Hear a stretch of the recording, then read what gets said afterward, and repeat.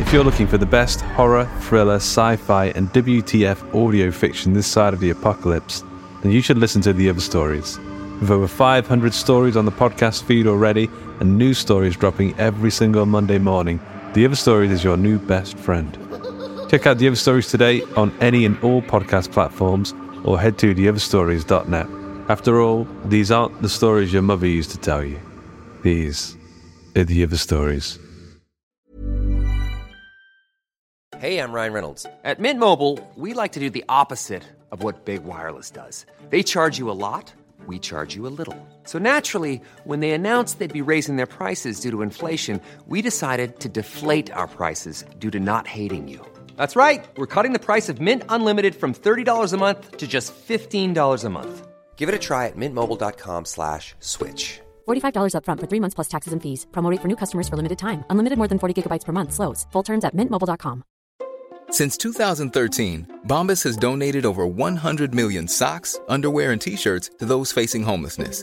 If we counted those on air, this ad would last over 1,157 days. But if we counted the time it takes to make a donation possible, it would take just a few clicks. Because every time you make a purchase, Bombas donates an item to someone who needs it. Go to bombas.com/ACAST and use code ACAST for 20% off your first purchase. That's bombas.com/ACAST, code ACAST.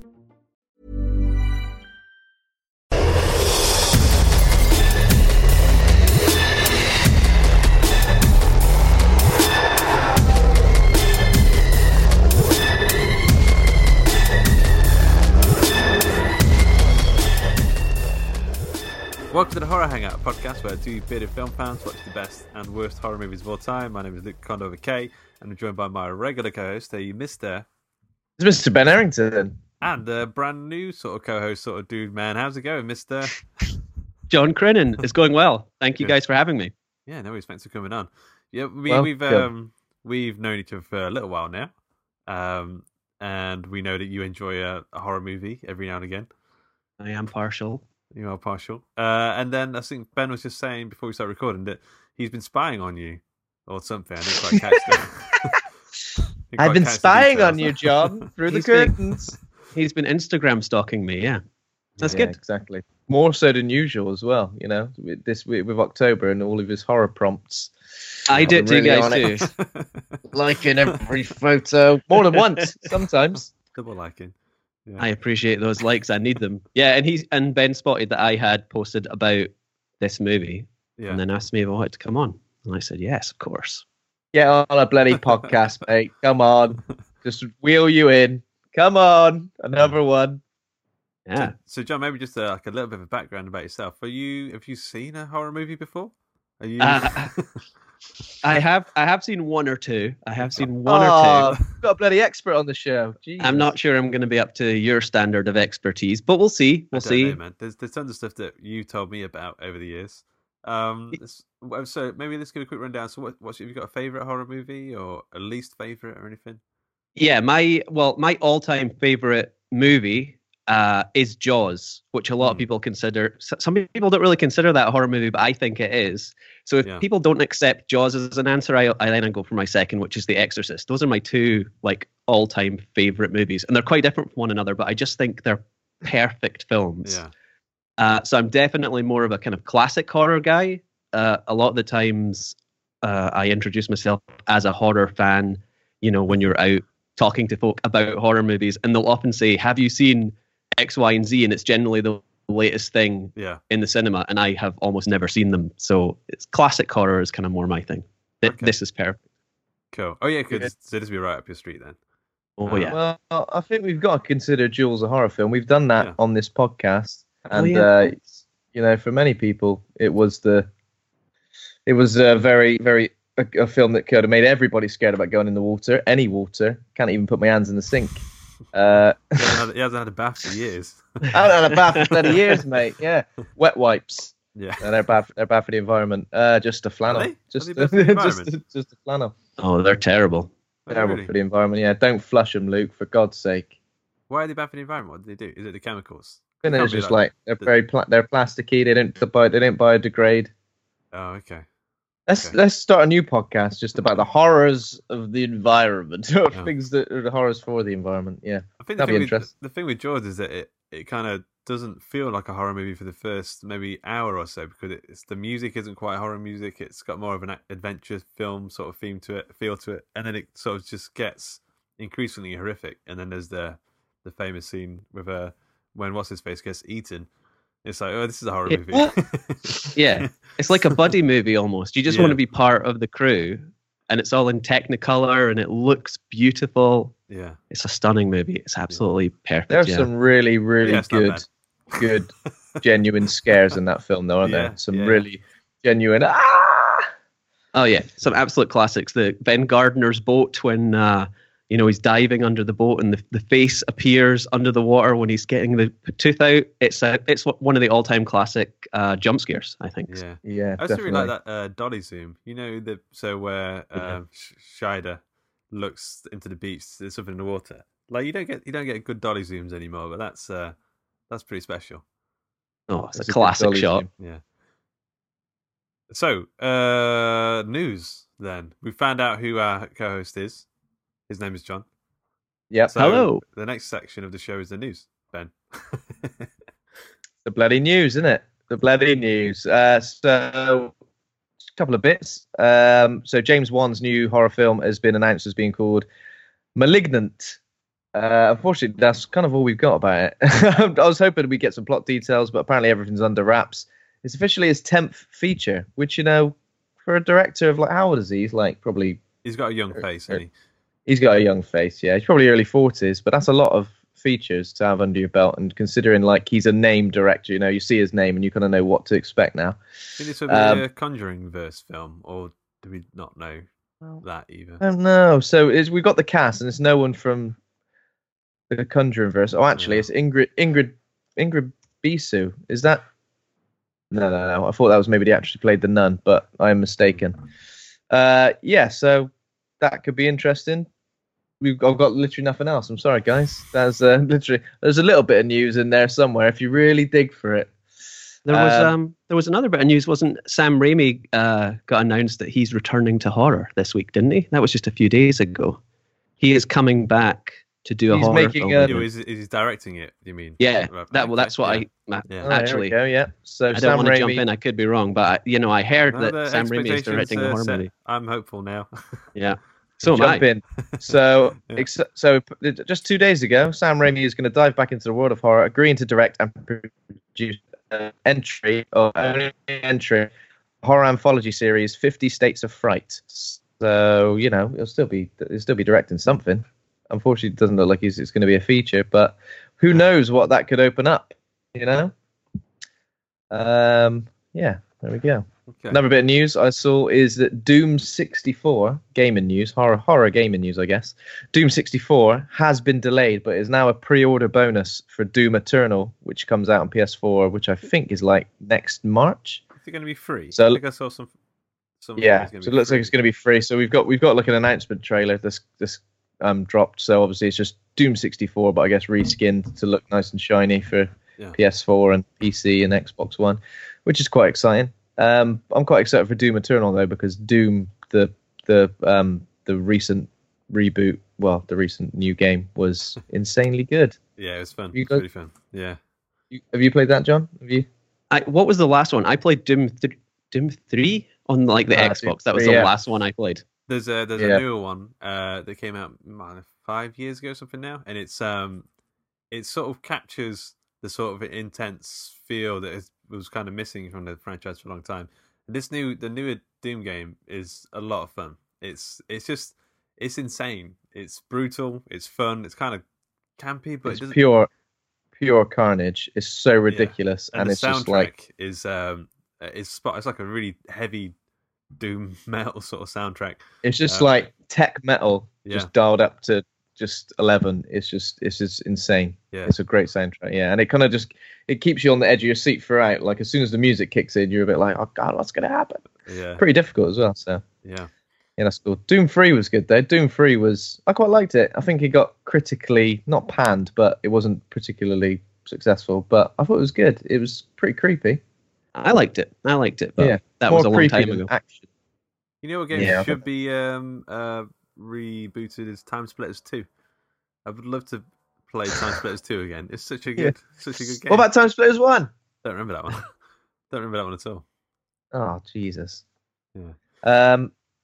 I've got something else. I've got a physical item to go with the news of John Carpenter wrote a Joker comic of Blurry. Yeah. Wow. So I hunted that down this week just because I wanted to see it, feel it, smell it. So yeah, it's pretty cool that John Carpenter is writing it. It's really blurry. This blurry thing's not working very well, is it? I'll put it right in front of my face. So obviously a great time for this to be released for him because obviously Joker is probably as popular as he's ever been since Heath Ledger with the new movie. So yeah, it's pretty good. It's like a one shot. I don't know if there's going to be a follow up. I guess they were sort of waiting to see how popular it would be. It's another Joker story, which is like through the eyes of another character. So like another minor, brand new introduced character. So like a henchman of Joker, which they did with the Joker standalone comic. Brian Azzarello, is that his name?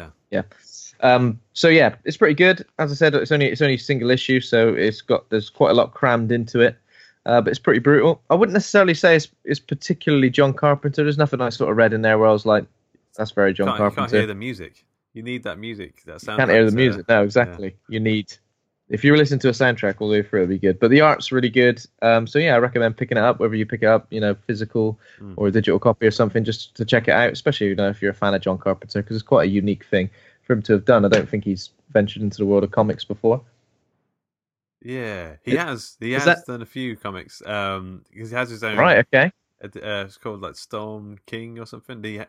Jesus. Sandy King is what's the name? I can't remember. Sandy Carpenter. She has a publishing company, like a small press comic book publishing company, and they put out like Tales of Sci-Fi, and Tales of Halloween, and some bits and pieces. And I think John Carpenter does write a few bits. Okay, so he's done it before.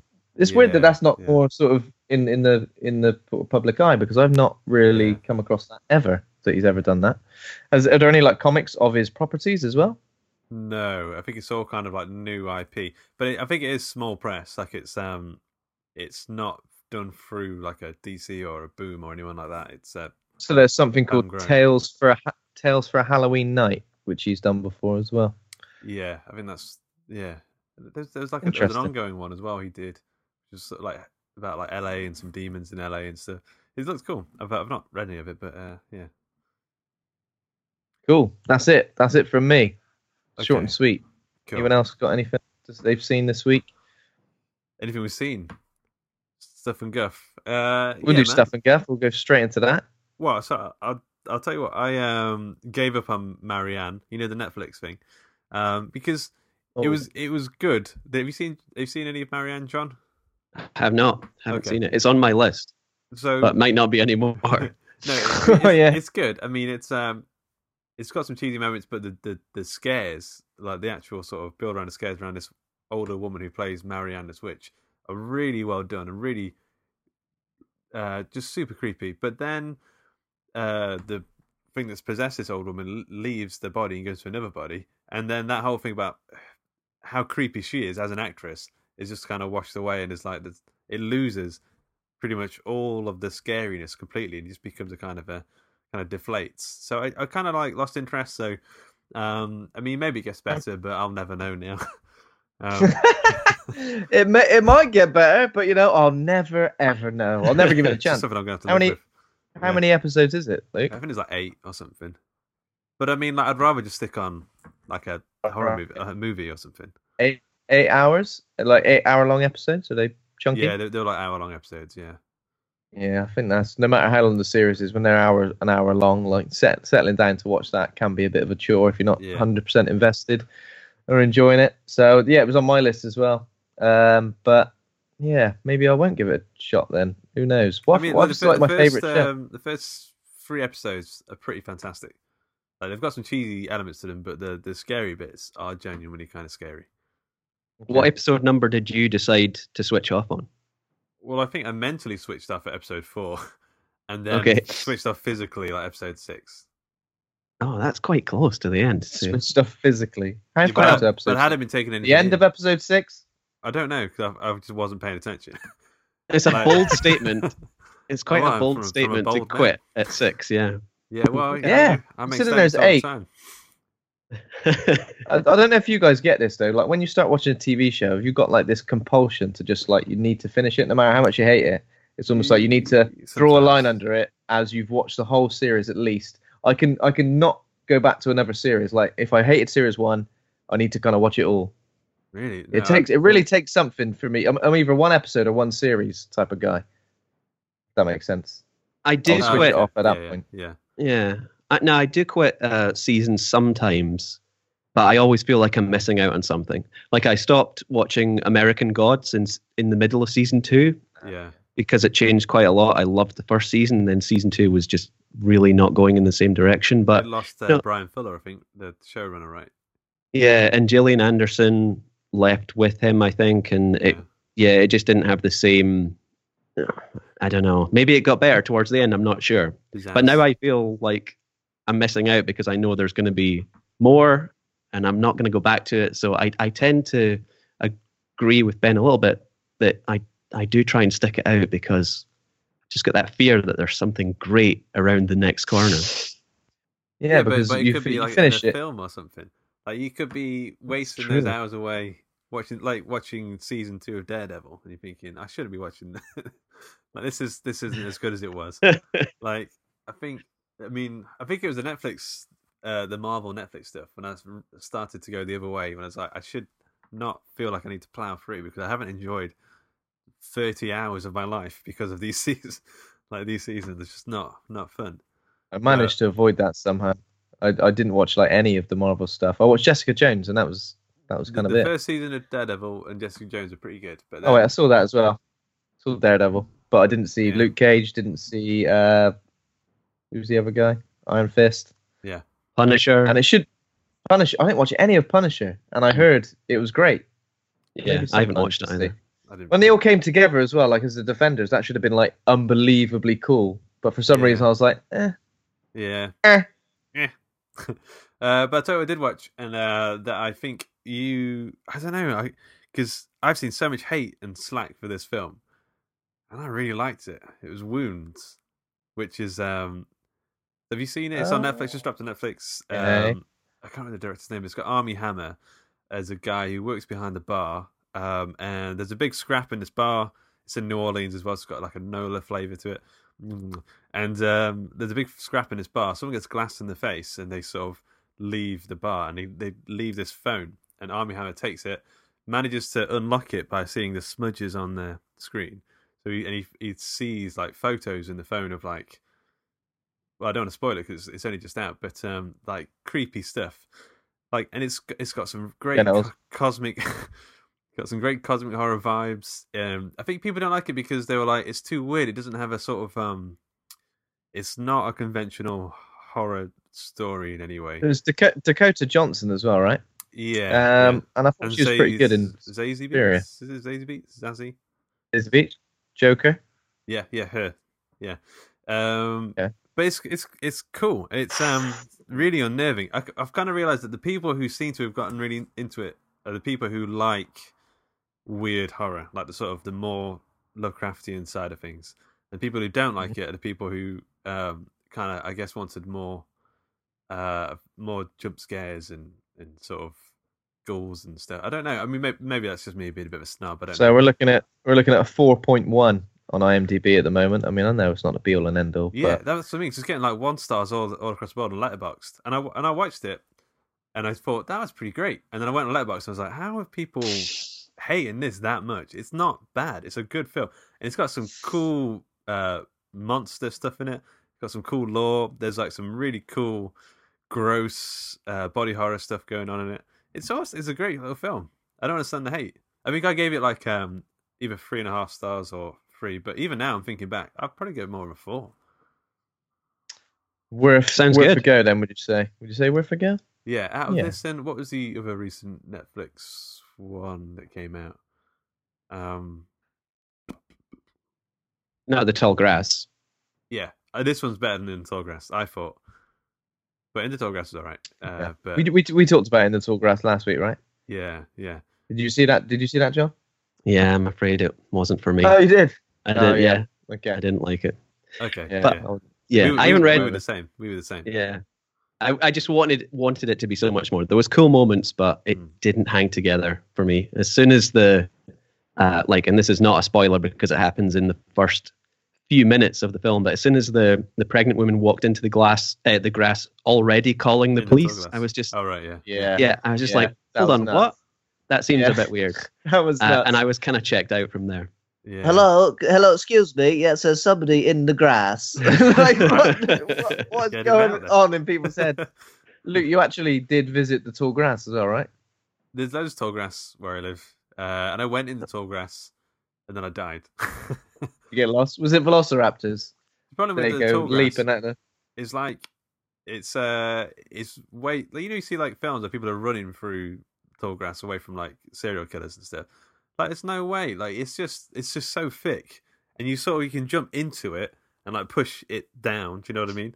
But like you can't run through it. Not like that. Not like the way people are zipping through it.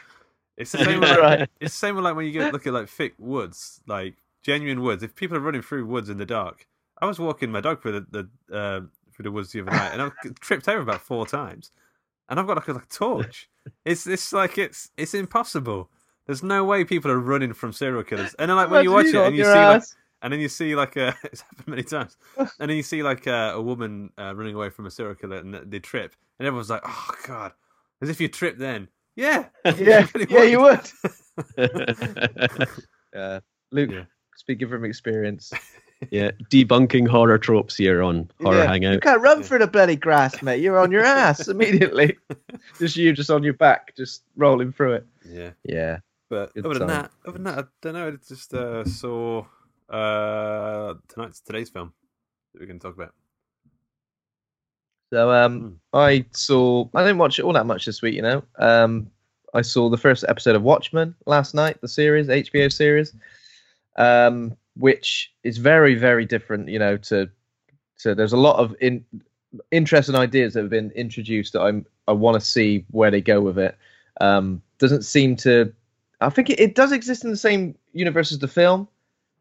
It definitely exists in the same universe as the comic, but it's hard to say, well, because they're very similar, obviously, the comic and the film. Oh, But okay, yeah. So I mean, what ending are they going with? From exactly. So at this moment, I'm not 100% sure. There are hints to some things, hints to other things, but it does seem to introduce some really interesting themes and a spin on like the way the masks were in the 80s to how they are now in modern day. It seems pretty cool. It seems like it's involving like modern day issues, like in the way they sort of deal with these things. So it seems pretty cool so far. It's got a score by Trent Reznor and Atticus Ross, Oh, cool. which is brooding. Very nice. I think. Yes. I don't think that's released until November, though, I believe, because I wanted to get hold of it after I watched the show. But yeah, so it's so cool, like so stylized. You know, like how the Snyder film was stylized with this sort of massive sort of yellow text, especially like in the titles and sort of various other things that come through, like that. And it was almost like it was stylized in such a way that. And now I'm going to say this, and it's going to sound like it's a bit predictable, but I really liked it. Is that you can almost see like these stylistic choices before they happen. You're like, I can imagine this happening now. It's just because you're so used to like the stylistic choices of the graphic novel and the film. Oh, okay. In the way the smiley face arrives, and the way like the little drop of blood on various different things. Yeah. They're very good at doing that, so it feels very much part of that graphic novel in the film. That's So cool. yeah, I've only seen one episode, but I like it so far. Very cool. And the only other thing I saw the Zombieland sequel, Yes. Double Tap. Are you guys fans of the original Well, I Zombieland? am, but I can't remember. Yeah, I am. It's a long time ago. Yeah, I like the first one. I didn't expect a sequel. I don't really know where they're going to go with it, but I haven't seen it yet. So I liked the first one, but I thought I'd rewatch the first one as well, and I laughed a few times. You know, even though I've seen it probably 5 or 6 times, I laughed a few times, and it is a good film, and they're good characters, and obviously the zombie stuff is very much sort of like in the background. It's kind of just there, and you know, it serves a purpose, but it's not. Despite the film being called Zombieland, it's not the be all and end all. But Double Tap was great. I really liked it. It's not 10 years later. You kind of feel like do I want a sequel? Do I really care about these characters and what happens next? And turns out, yeah, I do. It's got some really good sort of really good jokes. The story's pretty great. Some good cameos. A lot of fan service for the original as well. Like if you're a big fan of that, so yeah, I recommend it. I after seeing the trailer, I was a bit like, I'm probably going to skip out on it. Yeah. I was a bit like, I don't so much like the look of that. But then the reviews started coming in, and most of them were positive. So I thought I'll give it a go, and pleasantly surprised. I'd say it's pretty on a par with the original. There's a couple of guys in the office who maybe about 4 or 5 years younger than me, and when they talk about Zombieland, they talk about that as if that was their Shaun of the Dead sort of thing. Okay. That was like a big movie to them, so they're like really excited to go and see it. So I think it'll do well. I guess if it's just more of the same, then the first one was good enough for me to, that's worth the ticket price alone. It pretty much is more of the same, it's more of the same, and they don't do anything like kind of ridiculous to make you go, oh, this doesn't really feel like the same universe, and they explain things in pretty interesting ways, because obviously 10 years later, it kind of doesn't make a whole world of sense, especially like in an apocalypse scenario. Yeah. But it's good. Cool. It's good. I liked it. What about you, John? What did you watch this past week? Because you've been doing the 31 horror movie challenge in October. How are you getting on with that? Yeah, I've been trying to watch a new horror movie to me a day, and it's proven really, really difficult. The last one I watched was Happy Death Day to You, which I liked. I liked a lot. Have you guys seen the sequel and the first one? I've seen the first one. Okay. I've not seen either of them, but again, they're kind of on my list as films I know I need to watch. Yeah, I really like the first one. It's a fun, inventive slasher. It's really good. I was expecting kind of the same as Zombieland 2, more of the same, and it's actually not really more of the same. It kind of goes more where the first movie was a slasher. This one's kind of more like it's still got the horror slasher elements, but it's more sci-fi in a weird way, and it tries to explain what's happening, because it's no spoiler to say that really the first movie is Groundhog Day meets a slasher movie. That's what it is. I found it was Groundhog Day meets Scream. It had the sort of the meta slasher sort of thing to it. Yeah. So the second one tries to go into like the universe and why that's happening, and it's fun. It's good. I really enjoyed it. Not an instant classic, but it's absolutely worth the ticket price or the rental price. I really liked it. Other than that, I've had a couple of forgettable movies, unfortunately, on my 31-day challenge. The last one before that I really liked was Mayhem. Did you guys? That's the Joe Lynch film. Yes, in the office block, and I loved that. That's a very stylized. What's her name from Ready or Not? Samara Weaving. Okay, is that her name? Yeah. I've not seen this, but I've heard good things about this. Yeah, it's really good. It's on Shudder, and it's absolutely worth a watch. I'm just checking. The only other thing was a Japanese found footage movie called Occult. Have you guys heard of this? Oh, wait, what's it called? Occult. Yeah. As in occult or a cult? OCCULT. Okay. Occult. Yeah, sorry, the Scottish accent. I've definitely seen the poster, but I've not seen that. No. It's a difficult one to recommend because it gets pretty weird, and I don't know. I'm trying to think, how do I describe what happens? Basically, it's about this tourist attraction somewhere in Japan. It's a bridge, and it starts with a very, very shaky found footage cam of like a tourist video. They're walking across the bridge, and someone starts attacking people. And it's the film is about the director of the actual film kind of puts himself into the movie, and he's making a documentary about this fictional attack on the bridge. And that's where it starts, and then it goes way off the rails into Crazy Town. One cut of the dead.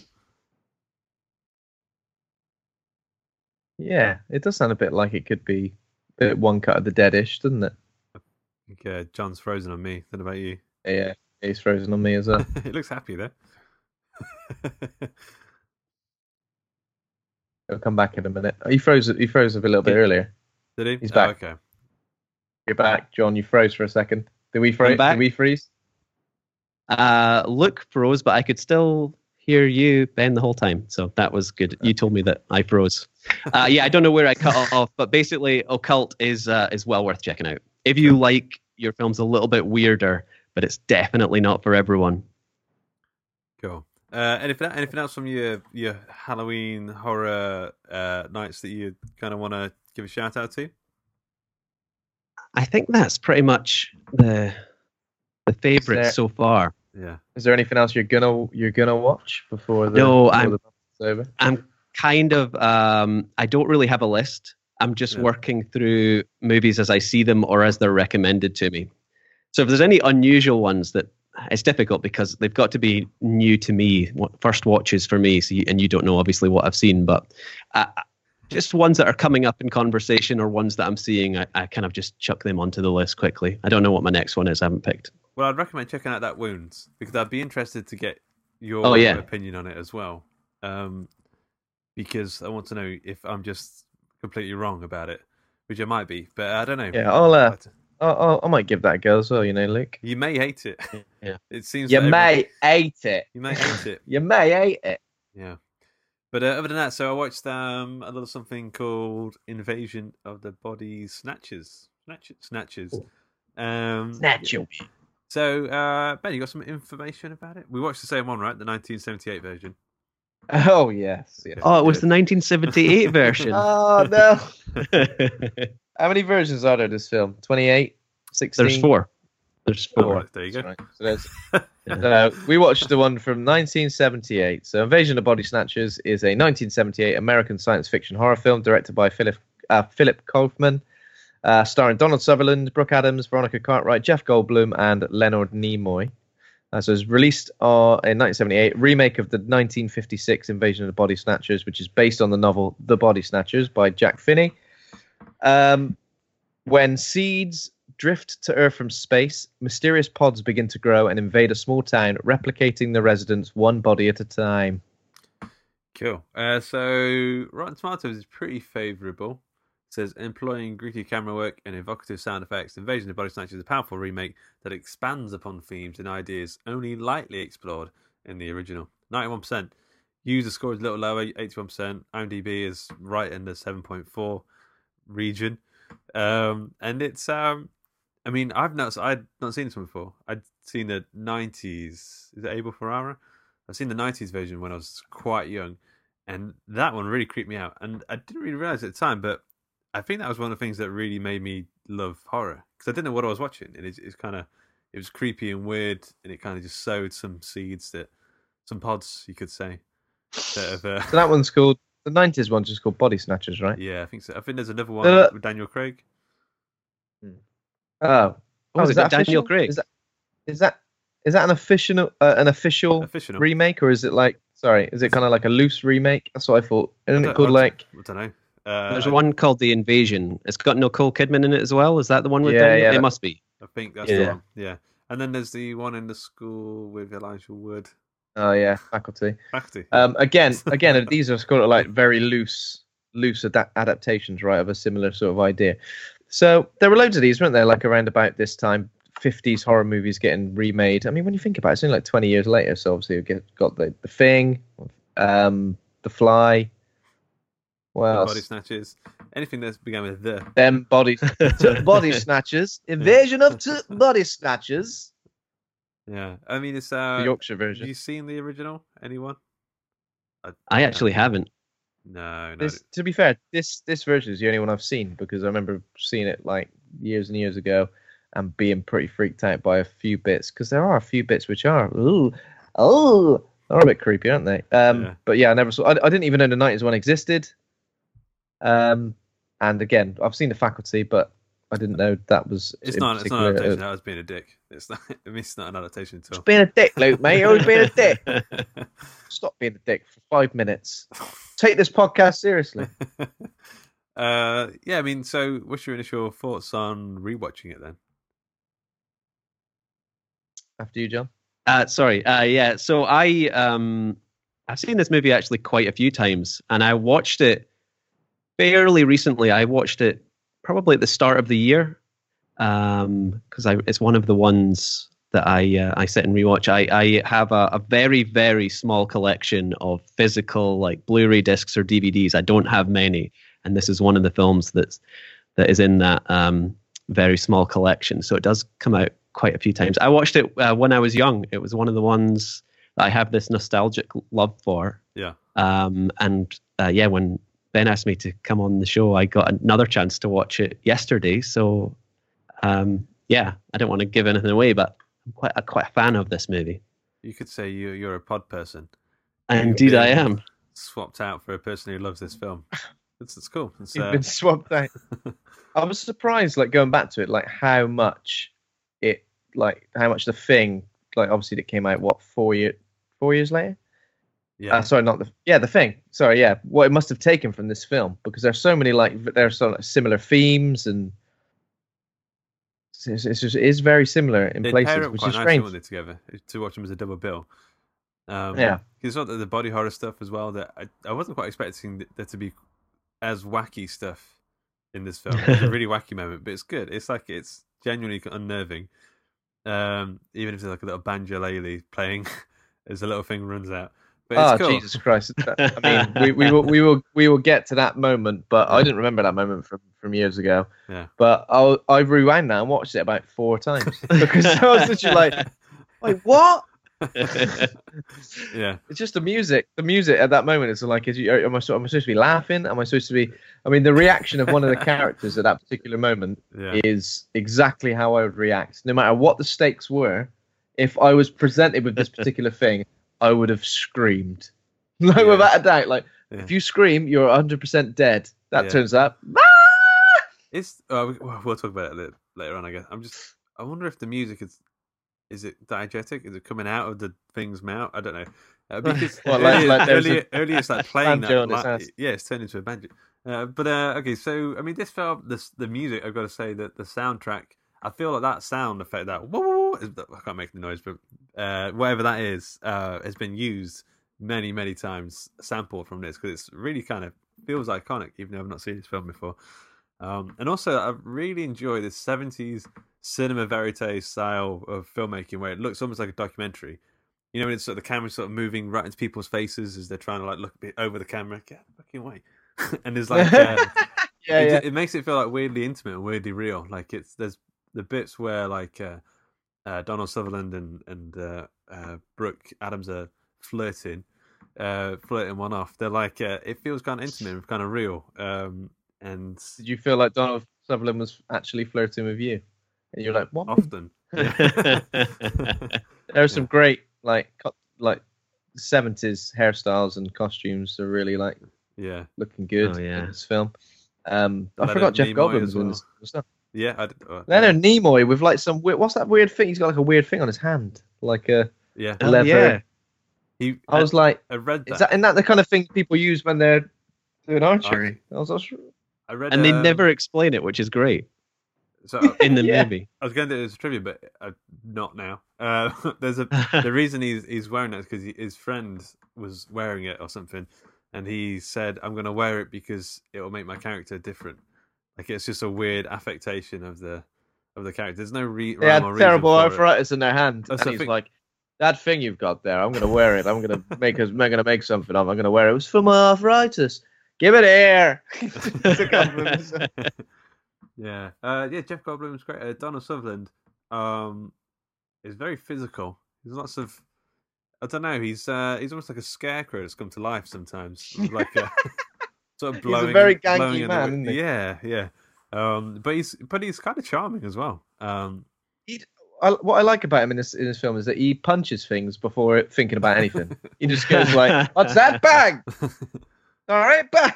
He punches like an old woman at one point. Obviously not. I laughed. I laughed quite heartily. It's a classic. Like, it's a great moment.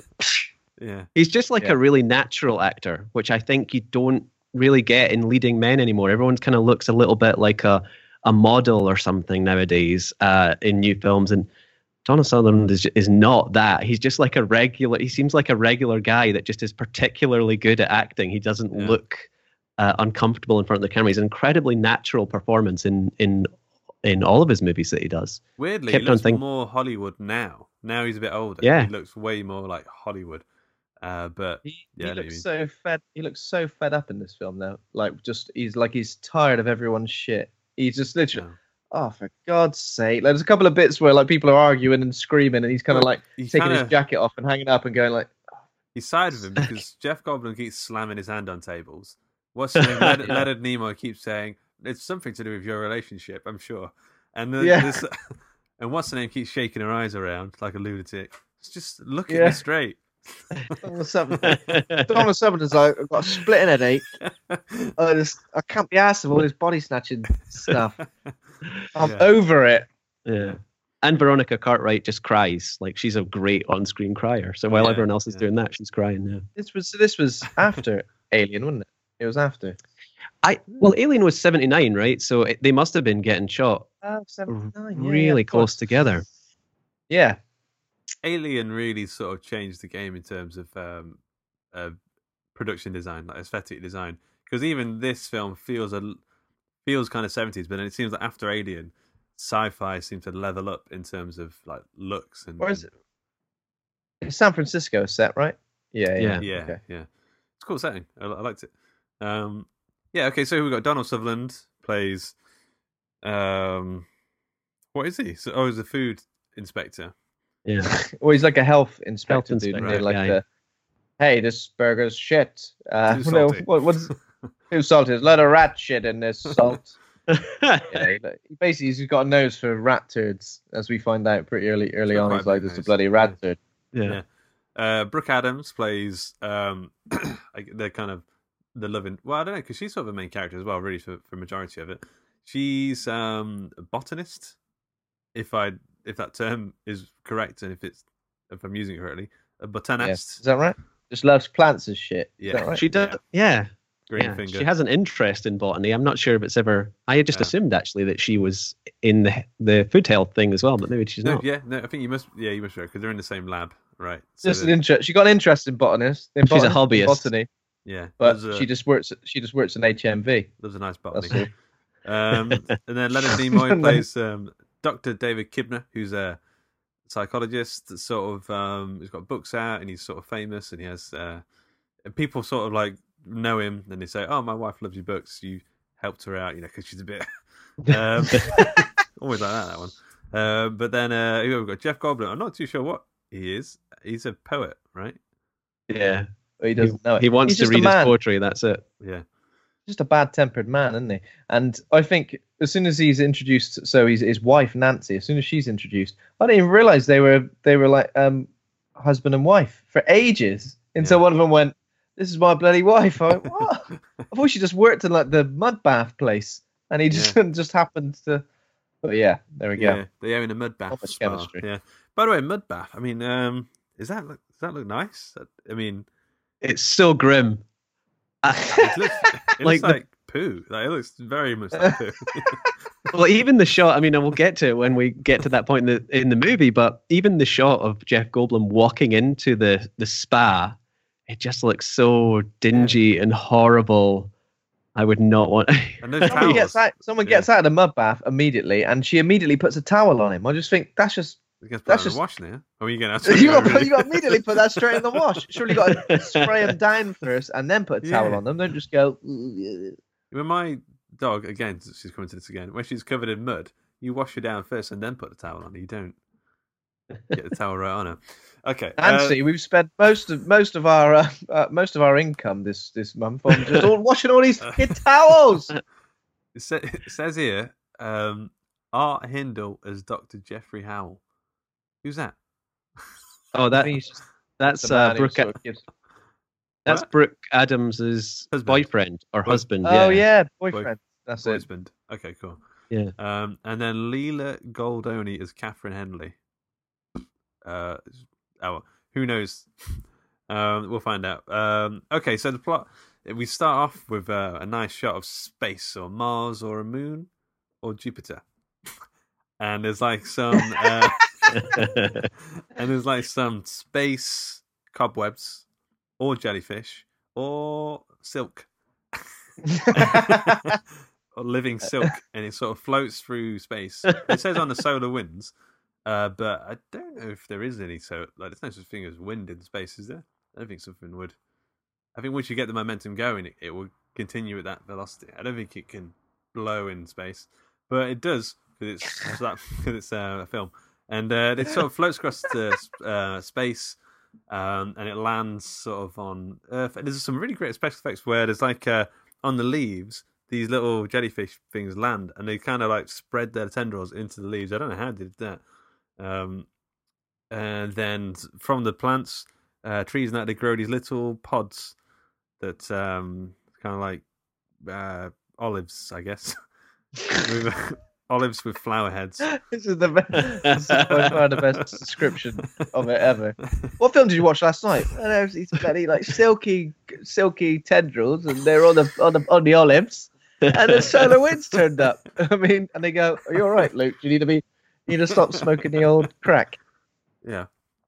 So then I think we start straight away with Dr. Food Inspector, Mr. Donald Sutherland, who sniffs up some trouble. Yes. Well, Elizabeth picks one of those olives first. Before that, she's the first scene that we see because there's she sniffs a lot of sniffing in this film. There is a lot of sniffing in it, but she finds one on a bush and picks one, and then there's a really, really unusual cameo in this movie right at the start. Robert Duvall is on a swing dressed as a priest, and he never appears again. This is it shows his POV of like swinging back and forth. But I'm like, that's not the POV you have when you're on a swing. You focus on what you want to look at, and you keep looking at it. But he's going, oh! Why is Robert Duvall dressed as a? It's so weird. That's the first time I thought of that since I saw it. I never thought. Never again did I think, where's Robert Duvall, the priest? Is he going to turn up at the end and save the day? That's the sign of a master filmmaker at work. The fact that Philip Kaufman made you forget that Robert Duvall is just randomly a priest at the start of this movie. Jeez, I'm going to feel like I'm watching.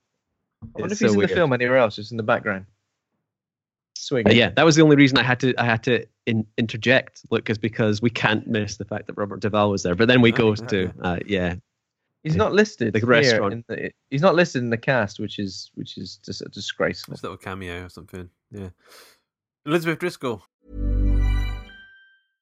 Hey, I'm Ryan Reynolds. At Mint Mobile, we like to do the opposite of what Big Wireless does. They charge you a lot, we charge you a little. So naturally, when they announced they'd be raising their prices due to inflation, we decided to deflate our prices due to not hating you. That's right. We're cutting the price of Mint Unlimited from $30 a month to just $15 a month. Give it a try at mintmobile.com/switch. $45 up front for 3 months plus taxes and fees. Promo rate for new customers for limited time. Unlimited more than 40 gigabytes per month. Slows full terms at mintmobile.com. When you're ready to pop the question, the last thing you want to do is second-guess the ring. At BlueNile.com, you can design a one-of-a-kind ring with the ease and convenience of shopping online. Choose your diamond and setting. When you find the one, you'll get it delivered right to your door. Go to BlueNile.com and use promo code LISTEN to get $50 off your purchase of $500 or more. That's code LISTEN at BlueNile.com for $50 off your purchase. BlueNile.com, code LISTEN. Hey there, it's Michelle Norris. I'm host of a podcast called Your Mama's Kitchen. When I travel, I'm usually looking for a way to find a taste of home when I'm not at home. And one of the things I love to do when I am at home is entertain. And Airbnb allows me to do that. When I was in California recently, I rented a house that had a great kitchen. And when we were sitting around the table, we were all thinking, we're in someone else's house. Someone could be in all of our homes as well. If you have a home, but you're not always at home, you have an Airbnb. Your home might be worth more than you think. Find out how much at airbnb.com/host. Is her name. She sniffs up an olive on the tree, and she's like, that's a weird olive. Olives shouldn't grow on trees. They grow on bushes. So she's like, I'm gonna use my knowledge of botany to look into this. Meanwhile, across San Francisco, a certain fuzzy-haired sort of elf man called with a mustache. A fawn. He looks like what's that fawn from Pan? Lion Witch in the Wardrobe? Mr. Tumnus. He looks like Mr. Tumnus. Yeah. It's really strange that the main character, I don't know the main characters in the 1958 version, but it's weird that the main character is like a health inspector dude. Like, well, don't know. he should like know when something's not right. Do you know what I mean? He can seems to just go, is it a rat turd? No, not interested. All right. Is it a rat turd? Yes. Flicks into this face. is my my scene. He's trying to get people to eat rat turds as well. Yeah, well, so he goes to this hotel, whatever, a big restaurant, and they're cooking up a storm, and he looks in this like big vat of soup, and he plucks this like thing out with some special tweezers. He plucks out this tiny little thing, and he goes, rat turd. And then like, said caper. By caper, did he mean is that like a pepper? Like a peppercorn or something? I don't know. I don't know what caper is. Yeah, there is such a thing as a caper, and I guess it looks quite similar. Okay. Well, he's like, if it's a caper, eat it. And the guy is like, I would just eat it. I mean, it's been cooked through. I'd eat it to get him off my back. Yeah. You know what I mean? But and then Donald Sutherland goes, waste not, want not. Yeah. He actually plays that. He plays that every time he goes into any restaurant. Rat turd or caper? Yeah. He normally doesn't even have to use his tweezers. He just sniffs, and the rat turds sort of fly up from plates towards his head.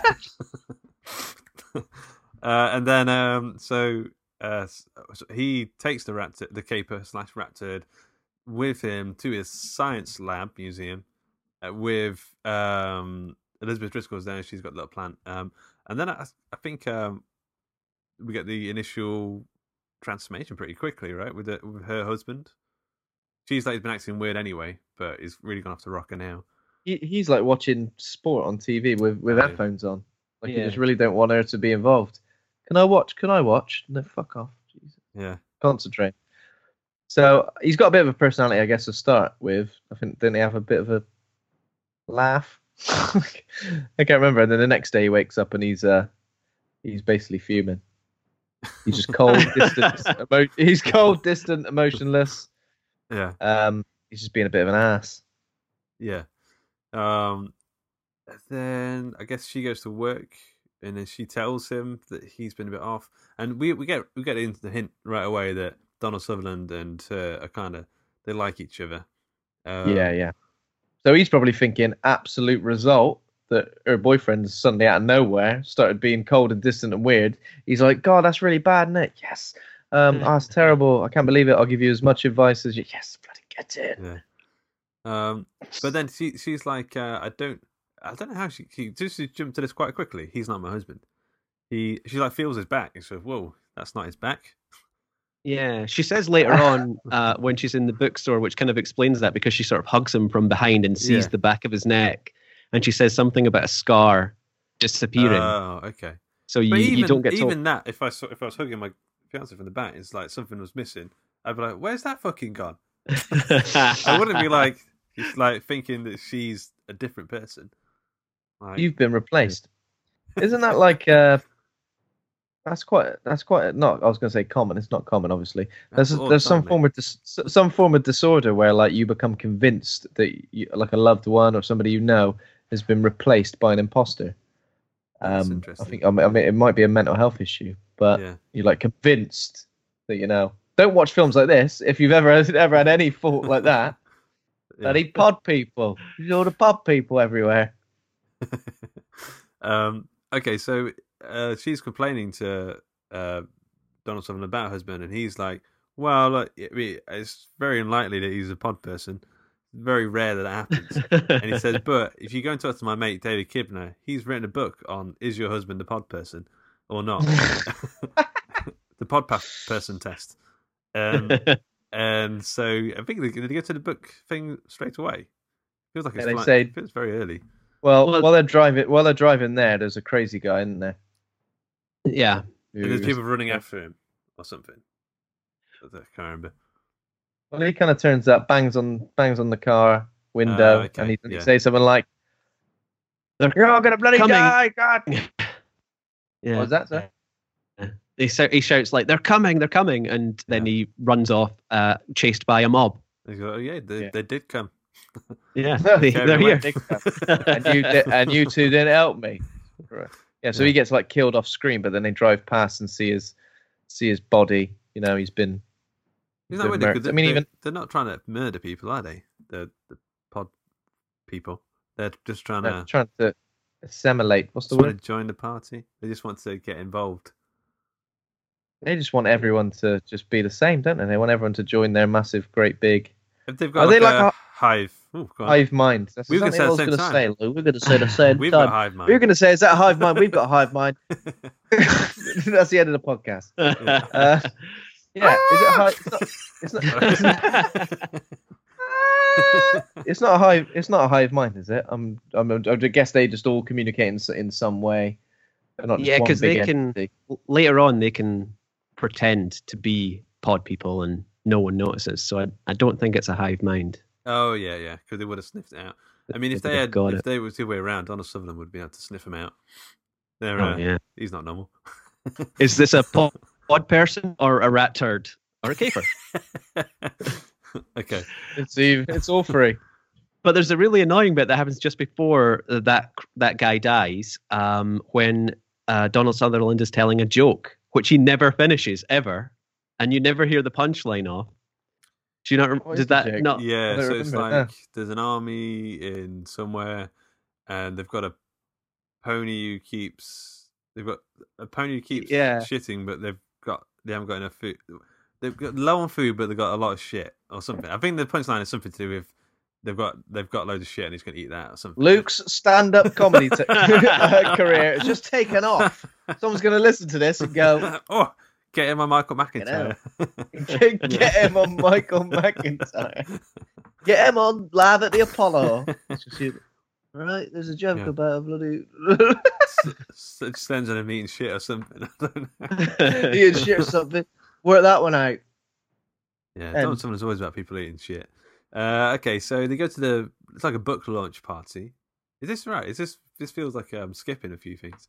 There's a few things that I do think we have skipped over, but I guess we can fill it in later. But there are lots of little scenes because we have the whole moment where Elizabeth's boyfriend, obviously, I think we mentioned that he kind of clearly becomes the pod person. We see people running through the streets. Elizabeth tells Donald Sutherland that her boyfriend's acting weird, and then they have like a little kind of date moment.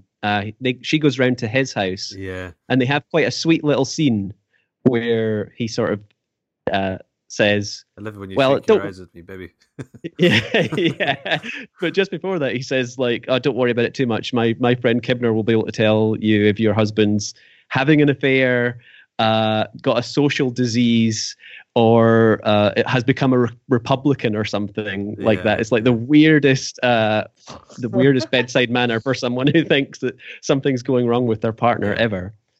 Yeah, it's like character building and sort of lots of like building up those relationships and setting them up to later. Yeah, it's quite a sweet little moment. Yeah. And then there's the laundromat as well, which is quite a cool bit where he goes in with his coffee stained shirt.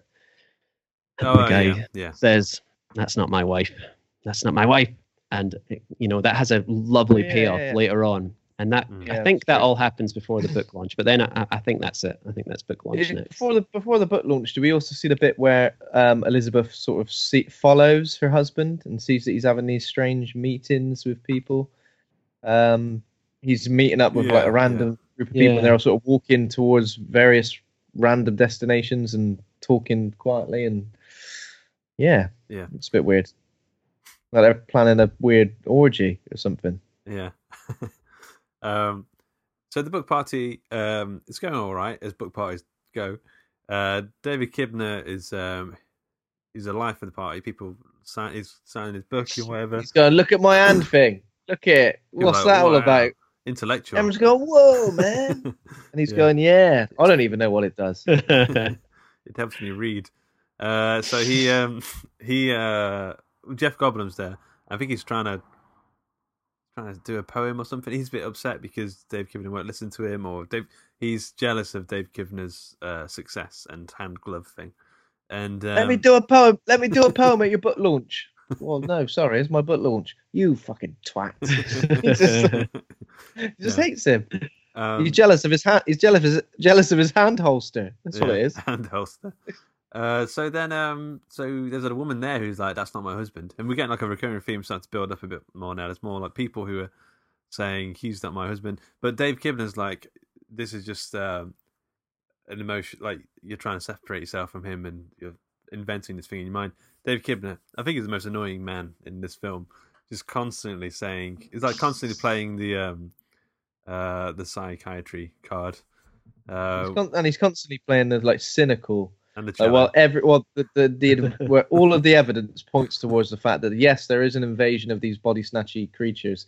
He's like, well, it might be someone else. It might be someone else. Well, no, it's definitely this. We've seen the double be created. He's like, probably someone else. I think you're psychologically making these tendrils come out into my hand. Yeah. And he gets, and when he finally gets body snatched, he goes, "All right, there we go. Yeah, bloody hell, prove wrong." I think I'm inventing this in my mind to stop me. Yeah. He gets these people to hug, and he essentially dooms that woman. But I mean, they're all doomed anyway, aren't they? Really? Dooms that woman. He makes her hug the pod husband, and then it's all the mud hut stuff. Yeah. They go outside with Elizabeth and Donald Sutherland character Matthew, and they have a little kind of therapy session outside when Donald Sutherland sends Jeff Goldblum away. He's just like, just leave us alone. This one time, do me a favor, go away.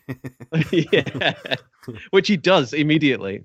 Yeah, and then then we go to and then Goldblum goes, when he leaves, he goes to the mud bath place. So the mud bath, as we said already, it's kind of gross. There's a fat man who gets out with his dingle hanging out. It's all muddy, and the towel dry that off, and then the rest of him dingle. And then and then they're all sleeping it off, and then what's her name goes to check on him because she's like, his dingle was very muddy, better check on him. And he's under like a towel, and she goes, "You'll bloody suffocate underneath there." Yeah, and then she pulls it back to reveal. So I'm a bit confused. So this is his original body, and once the thing has sort of cloned you, it sort of decomposes you or something. Is that right? What's happening there? Okay, and that's right. So his body's part way through the decomposition process, I think. So it's sort of got like the white tendrils. It looks. So you think that Goldblum is already a pod? No, I don't think Goldblum's a pod person yet at this point. The other guy. Okay. The guy who gets out of the thing. Do you know what I mean? It's weird though, because like I was a bit confused by this because then it becomes Goldblum. It's got like the nosebleed and the eyes. It like links to him, so I kind of always assumed it was him. Oh, okay. It's like when you fall asleep, like your consciousness is taken by that, and it replicates. It's weird because it's not really body snatching, is it? It's like replicating you. Yeah, backup, like a data backup. Just making a backup. Yeah. Just safe. Just making a backup, like body snatching. I thought, like, it Body infects backup. you or something, and you become like the host for whatever that thing is. But it's not really. It's a much more complicated way of doing it. I just think these gelatinous alien things need to go back to the drawing board and go. we got to come up with an easier way of doing this. Wait, so just to make that thing on the bed was the thing trying to become Jeff Goldblum. Is that what it was? Well, I think so, and I could be wrong as well because it does. It can be a little bit confusing, but I thought that was like a pod. It originally started as a flower pod. I guess I don't know how it happened in such a brief period of time, but it was sort of absorbing some Goldblum essence and becoming him. I think you're right, which is why it bled. Jeff The Goldblum nose has got bled. like some flour on his face. Yeah. And that's like what happens when they start to get. Yeah, that's the classic first sign of being body snatched, is having a flowery face. Bacon, honestly. And then so the thing is bleeding from the eyes or the nose or wherever it is, and then what's his name calls the police, I think, or is that around? No, it's not yet, is it?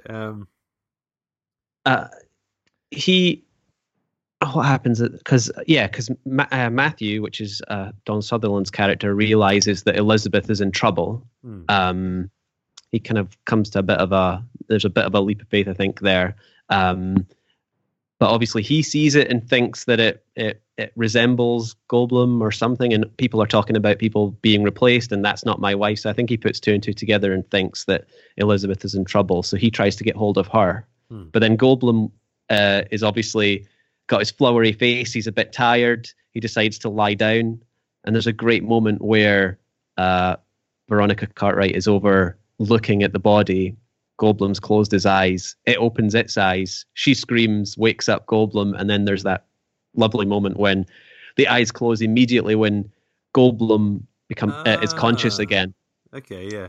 Yeah. So it's almost like it's becoming him, but it's also taking his consciousness before. Yeah. Are we made to believe that when it replicates you, that the original body then decomposes in the same way that the original one had sort of been created? Yeah, because you see it later. You see it with Elizabeth later. Yeah, when he not to jump ahead, but yeah. Okay, but so Donald Sutherland goes to rescue Elizabeth. He breaks into the house, and then he sees it making a version of her, and then he steals her body away. What is that area that's making the version of her? And it's like a weird little indoor garden sort of thing, isn't it? Indoor garden thing. Yeah. I'm like, what? What's that, mate? It is a bit. There's like a clone, and Ben's like, "What's that? It's the garden." You've kind of got. Apartment. You've got. It doesn't seem. Again, I think these aliens haven't got it all right, because it feels like a lot needs to work. Like there needs to be like a connection. It needs to be on a plant, right? Before the pod needs to grow somewhere in order to do it. So how's it getting indoors? Yeah, that's the only confusing thing to me about like how the pod actually works, because in certain cases it looks as if the tendrils are connecting to the person that they are snatching, and in other cases they're not even close. Everything else I think makes some kind of sense, but that's the only bit that I'm not 100% sure about. Maybe there's like no real consistency with it, so that we're made to, they're adaptable. Of the body snatchers. I don't know what. Very confusing, mate. Yeah. Okay, so as he sort of rescues Elizabeth, takes a body, he snatches the body, ironically enough, and he runs away with it, like a weird goon. And then so the husband finds out and then calls the police or something. And then when they go back, they've kind of hidden the clone, but they've kind of decorated the plant pots and stuff to look like a face, and they've kind of made it look like what's the name of just seeing the plant pots? Come on. Mate. So he did that really. It's really impressive, actually, how quickly he managed to do that, and it looks quite impressive. But as a garden, as like an indoor garden, it's sort of useless because it's quite a big room, but the floor is so thick with plants and stuff. Like, there's no way you can go into that room. You can't enjoy it. You just have to. It's just a room that's just been taken over by plants. You just got to look into it and go, looks really lovely in there. That's it. You know how you get like I wish I could go in. Is it like an indoor garden, like you can just go in and sort of relax and then leave, or is it more like an aquarium? Like they've just put a thing of grass, like a terrarium.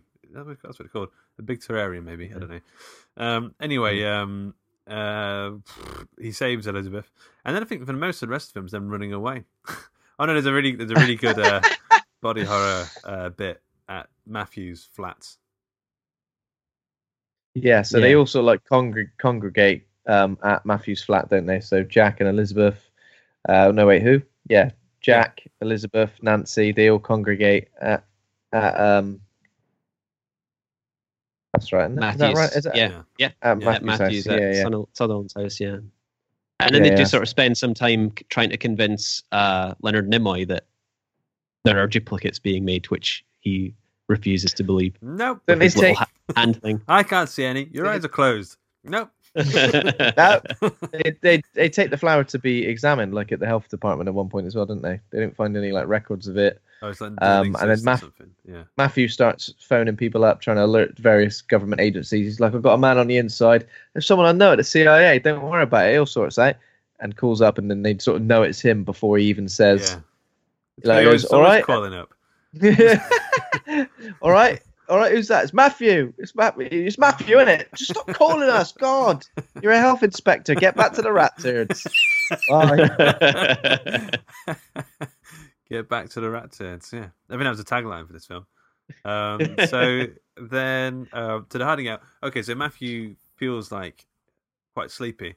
He's like, I'm gonna have a little nap in my garden.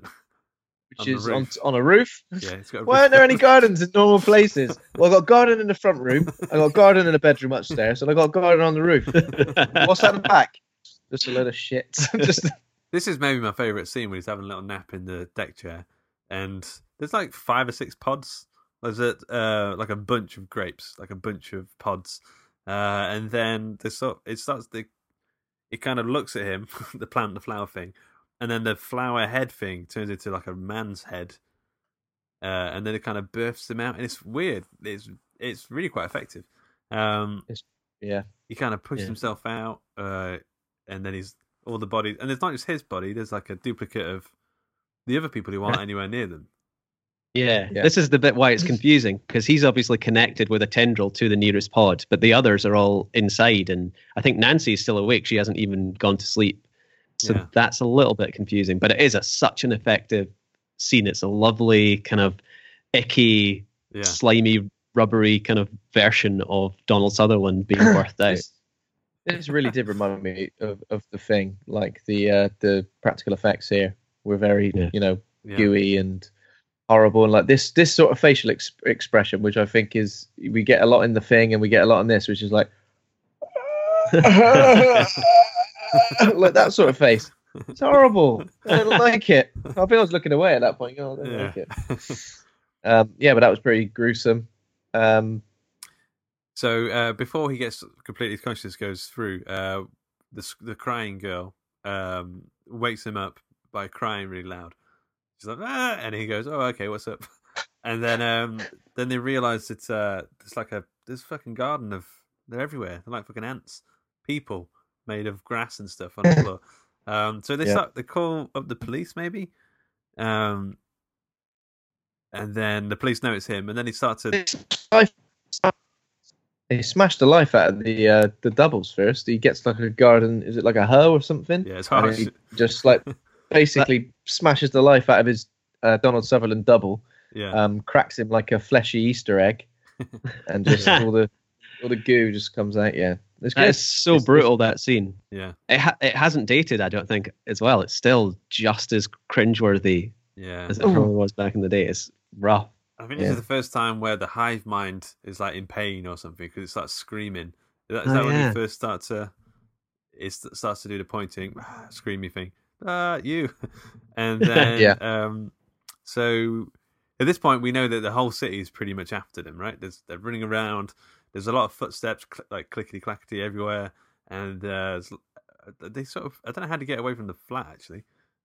They get away from the flat. They hide underneath this like a staircase when all the pod people like run down past them. That's his technique. They manage to get away under some stairs. Yeah, I think he does. Little eyes poking through like that. Yeah. Oh, mate, but then as they're running away, it's kind of gets to sort of a chaos point. There's the little dog with the face of a homeless man who sings banjo music. So earlier on in the scene, Matthew like sort of speaks to a guy who's in like the park playing banjo. He's got a dog sat with him, so we're kind of introduced that character very briefly. But then later on, well, they're all trying to like blend in with the pod people, all trying to be, don't show any emotion. As soon as that happens, they're kind of walking along, shuffling along. Someone remembers this dog just goes bounding up to them. This dog with a human face, like, I mean, you can tell it's like a practical effect where they've like stuck a latex mask or something on a dog.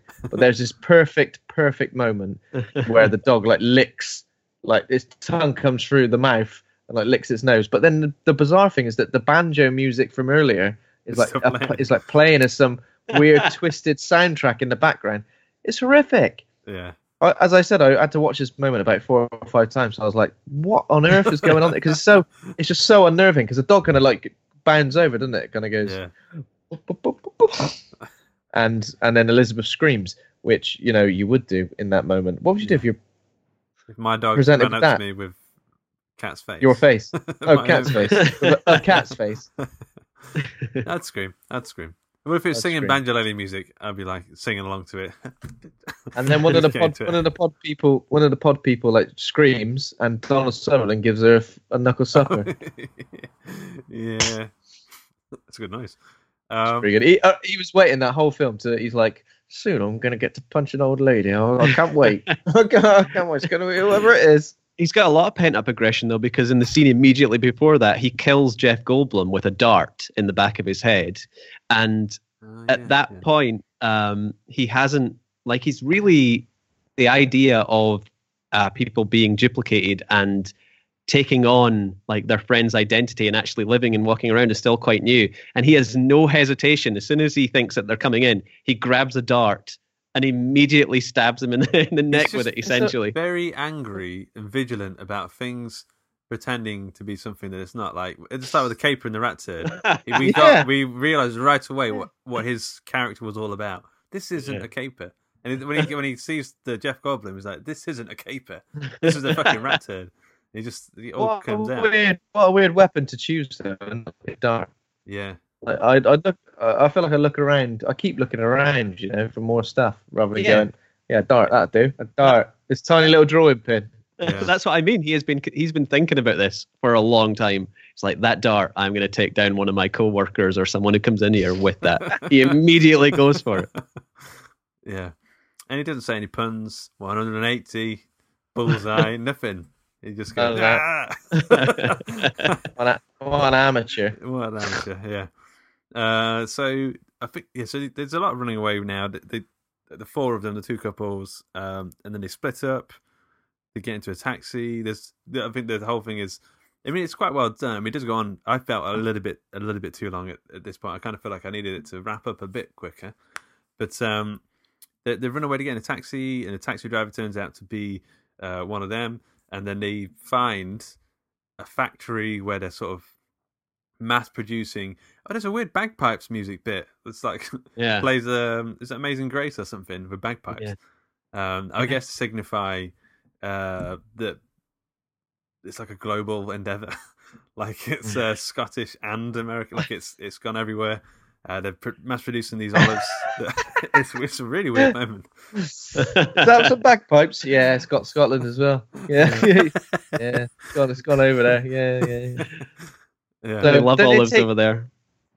They take speed at one point as well, don't they, to try and stay awake? Yeah, because if they fall asleep, they will be got or something. Like when he say they'll fall asleep, they'll be got. Did he mean if they fall asleep, they will crumble into dust, or did he mean they will just be caught by? I think it's like that when they're asleep, it's easier for it's pretty much the only time that the pod people can replicate. That the pods can replicate you. So like you could be asleep and it looks like it doesn't have to touch you, but it can kind of like, I don't know, where it needs to see you or just know you're there, sniff you. But it can like stick it. It's all thematically sort of in there. Yeah, I mean, maybe because it does get Elizabeth, and I think she just falls asleep, and then like she melts, like crumbles. Yeah, that's when he's enjoying the bagpipe music. He hears the bagpipes on the ships and goes to enjoy that. And by the time he comes back, pretty horrific. Elizabeth is asleep. He's like inspired and he says, "I love you," and then like they're hugging, and then it's pretty gross actually. I mean, her face kind of contorts inwards, so she's just like dreaming of something funny, and then it sort of just goes all the way in. Like it's grim. Yeah, it's really well done. And then he's even more angry now. He's even more angry. He's like, the one person I loved is dead. I'm going to dart some motherfuckers tonight. I think he sort of goes kamikaze, doesn't he? Kamikaze on the factory. Yep. So he goes pretty much ape shit on the factory, burns it down. That pretty much all he does, burns it down. Isn't it like Elizabeth's double, like wandering around naked as well? Yeah. At this point, yeah. I love his little delicate act work. That's how he burns the place down. And you'd think, and you'd think that he would like have a big moment where he just swipes his axe, but he's just like tapping it. He's tapping each little rope. It's lovely. I read that all that stuff with him sort of flying around on the walkways. He didn't want any stunt double. He just wanted it to be sort of real and authentic. And I think he did the same thing in Don't Look Now. You know, when he's hanging off the. Oh yeah, that's such thing. That scene is scary and Don't Look Now. Yeah, I think I've read that he was. We maybe talked about it on this. I think he was actually sort of hanging off for dear life. I think he just likes to do that kind of thing. He's wow, a bit of a dad. I didn't know that. What a guy. But what happens at the end? He just says, "I'm tired now" or something. He just goes to sleep, or he just kind of accepts the futility of it all. He runs away from the burning pod central place and hides under the pier. And there's a moment when like a cop or someone pops his head through a hole in the pier, which he's underneath, and he's sort of scanning around. And then the torch beam comes over, goes right into camera, and we go to white, and then it cuts to the next day. So I guess we're made to assume that he's going to fall asleep eventually anyway. There's no way of escaping this. There's no. Yeah. But then. But when the next day it comes up, we're made to believe it is just still Matthew as a human, because he's very shifty and almost like trying to fit in with the pod people. So he's back working in the health department with all his duplicated employees. They're all sort of like walking in one direction, and he does look a bit shifty, doesn't he? He looks like, better fit in with these lot, have I? Oh yeah, that. He plays this so well because you can read it both ways. Like when you know what the ending is, it's a great performance. This actually, yeah. Well, so it's one of your favorite horror ending to a film, right? It's got to be because then he walks out with all the pod people. Ben, I think you were about to say, and then outside is Nancy, and she spots him from across this sort of courtyard, thinks that he is still his name. Yeah, and runs across. And then there's just that moment when you don't know exactly what's going to happen. And then he raises his hand, points at her, and lets out the shriek. Yeah. And then we almost zoom right into like his nostril almost, but then it changes at the last minute and goes into his mouth. He knows that it's not a caper. Like, it just ends on that. They stick with that all the way through. He is the sort of the food investigator. How did Nancy stay human? Then, well, she obviously just didn't sleep, I guess. Yeah, she's absolutely. Her bags under her eyes are bloody massive. She's. I'd sleep for the ages. Matthew, help me. Yeah. So there we go. I mean, it's a pretty horrible ending, because I think at one point as well we see like children getting like led off for what essentially looks like to be duplicated. But they don't make it sound like it's that bad. Like, they make it sound like you'll still have your consciousness. Like, you just won't, like... Have it. It won't be as fun. It'd be like everything would just be nice, even keel. Well, it might be, but it is so like you get to explore space. And you're like, what? You didn't say that before. Are they just saying that, though? Because are we made to think that you actually will have your consciousness? Or have they just duplicated your consciousness? So you essentially you are dead, but... Yeah, but I don't know. I mean, I guess that's kind of left up to You'd us. go for this, wouldn't you? Luke's sold. Luke's like, if this was an option, I'll probably just Leonard be duplicated. Nimoy says you'll get to sail to the winds of Jupiter or something. I don't know. He says something like. I mean, that'd be all right. That would be all right. But at the end, it'd be like going on holiday. You know, when you go on holiday for ages and then you think, I just want to come home and just chill out and watch Netflix and eat Ben and Jerry's. It'll be like that, but you'll be in Jupiter and there's no way to get home. But I think it is through the mind, right? So like you just experience it through other parts of the collective consciousness. There's no travel involved. I don't think so. I don't know. I mean, isn't right. I haven't done it. Right, Luke. I haven't done it yet. So, but you'd never be able to eat olives again, though. That would be like eating your own. Yeah. So well, I'm not a big fan of olives, so. Okay. Well, you're fine then. You're right. Yeah. You'd be fine. This is a perfect world for you in the Invasion of the Body Snatchers world. Yeah. Okay, so then it ends. There's also no credits music. Interesting enough. Pure silence. Yeah. What does that represent? Does that represent the sheer void, the empty void? What planet Earth has become? Maybe, yeah. Like there's no fun anymore. It's not any fun anymore. I've got some trivia. If you guys are ready for it, let's have it. Okay. Number 1. Donald Sutherland was hit by a Volkswagen Beetle while filming a shot of Matthew and Elizabeth running. He fell onto the windshield and was able to see the driver saying what? So he got hit by a car and he saw the driver, and the driver looked at him and he said something. What did he say? Donald Sutherland? Question mark. Exclamation mark. Yeah, I was going to go somewhere down that line as well. Well, he actually said, "Oh my God, not you," because he was aiming for someone else, I think. I was aiming for that other gangly scarecrow man with tightly knit curls. Number 2. Harry, the homeless banjo guy's banjo playing was performed by the frontman of what band? Oh, I would have never got this. Too hard. The Yardbirds. Oh, I mean, Actually, that was 60s. what was the banjo player called? Was it Jerry something? No, I don't know. Was it I was about to say what's his name, but he plays the flute, doesn't he? Who am I thinking of? Flute man. Pavarotti. I don't know. Well, okay, go on. If you got one in you. Last one. Is it the band? The band, yes. I don't know. No, both all good answers, really. It actually is a guy called Jerry Garcia, the front man of the Grateful Dead. You pretty much got it, John. Grateful Dead. Yeah, I've never really listened to Grateful Dead though. Maybe they're good. Okay, number 3. Donald Sutherland was paid something between $200,000 and $300,000 to be in this film. How much did Brooke Adams get? Oh God, this is going to be a controversial topic, isn't it? Yeah, this is going to be. Really I'm going to go for if he got paid $200K. I'm going to say she got paid $20K. Oh man, I'm going to say it's unfortunate because I think that Brooke Adams is incredible in this, and I can't believe she wasn't in more stuff afterwards. She was in a few things, but she's an amazing performance.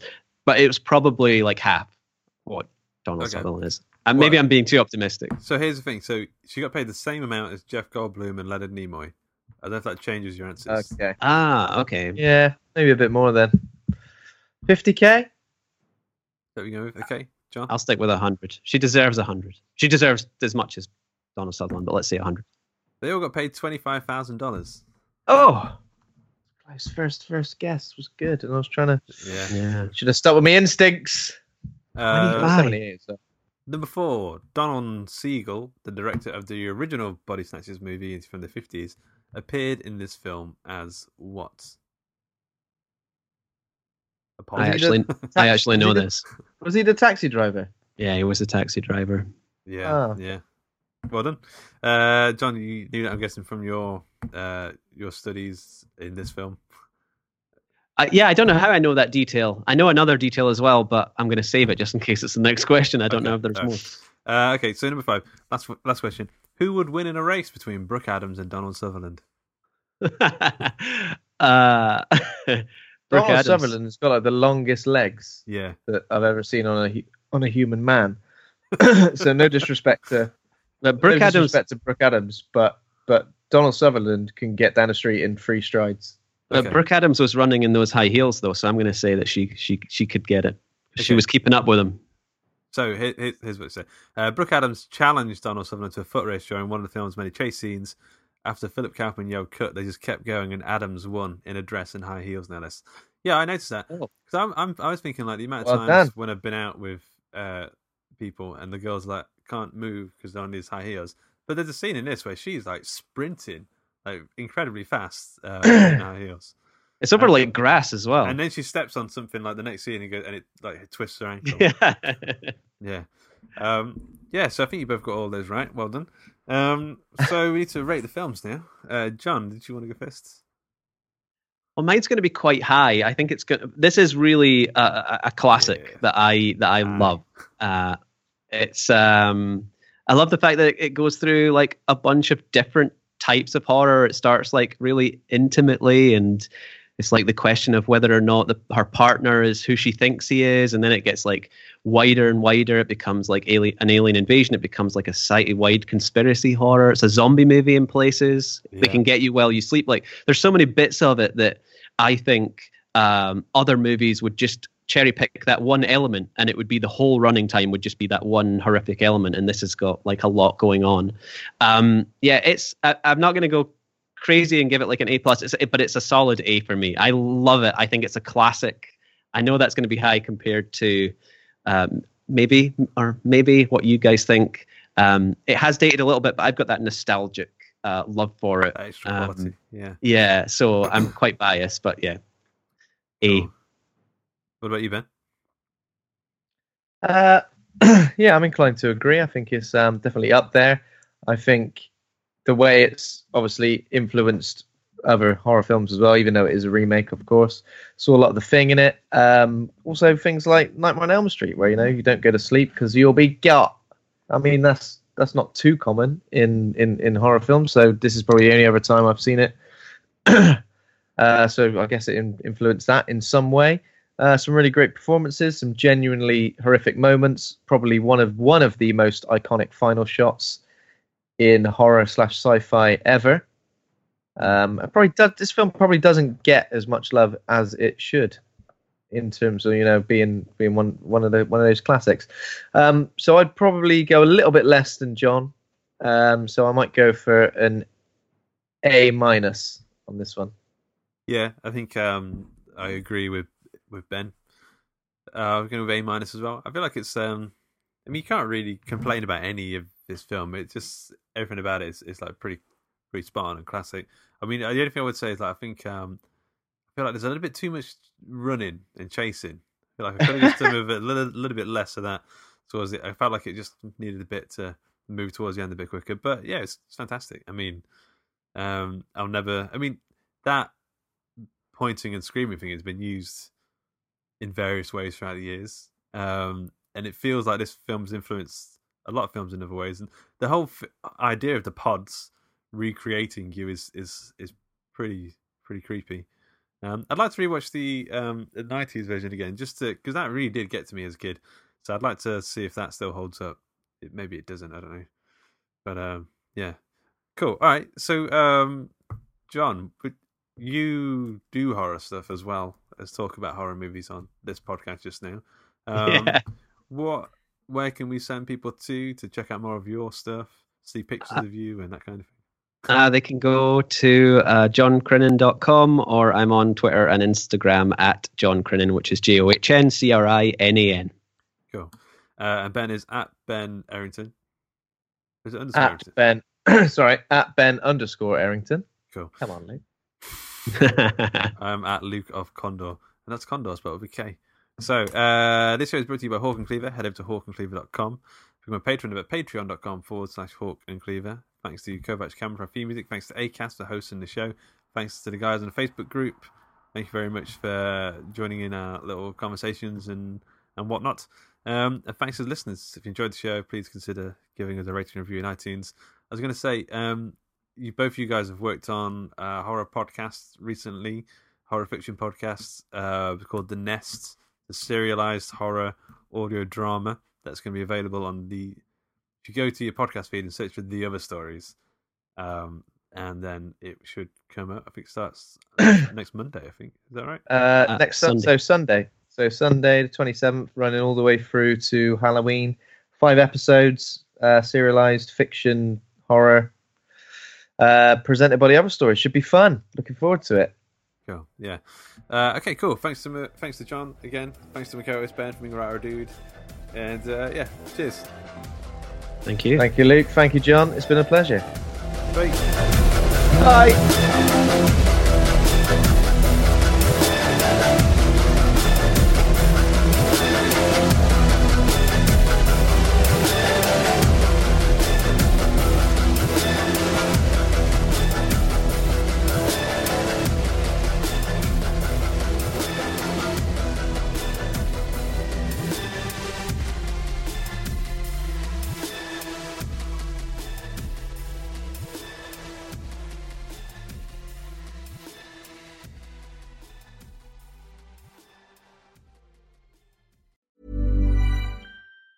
Planning for your next trip? Elevate your travel style with Quince. Quince has all the jet-setting essentials you'll want for your next getaway, like European linen, premium luggage options, buttery soft Italian leather bags, and so much more. And it's all priced at 50 to 80% less than similar brands. Plus, Quince only works with factories that use safe and ethical manufacturing practices. Pack your bags with high-quality essentials you'll be wearing for vacations to come with Quince. Go to quince.com/trip for free shipping and 365-day returns.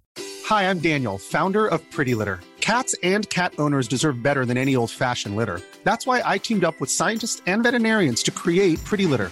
Its innovative crystal formula has superior odor control and weighs up to 80% less than clay litter.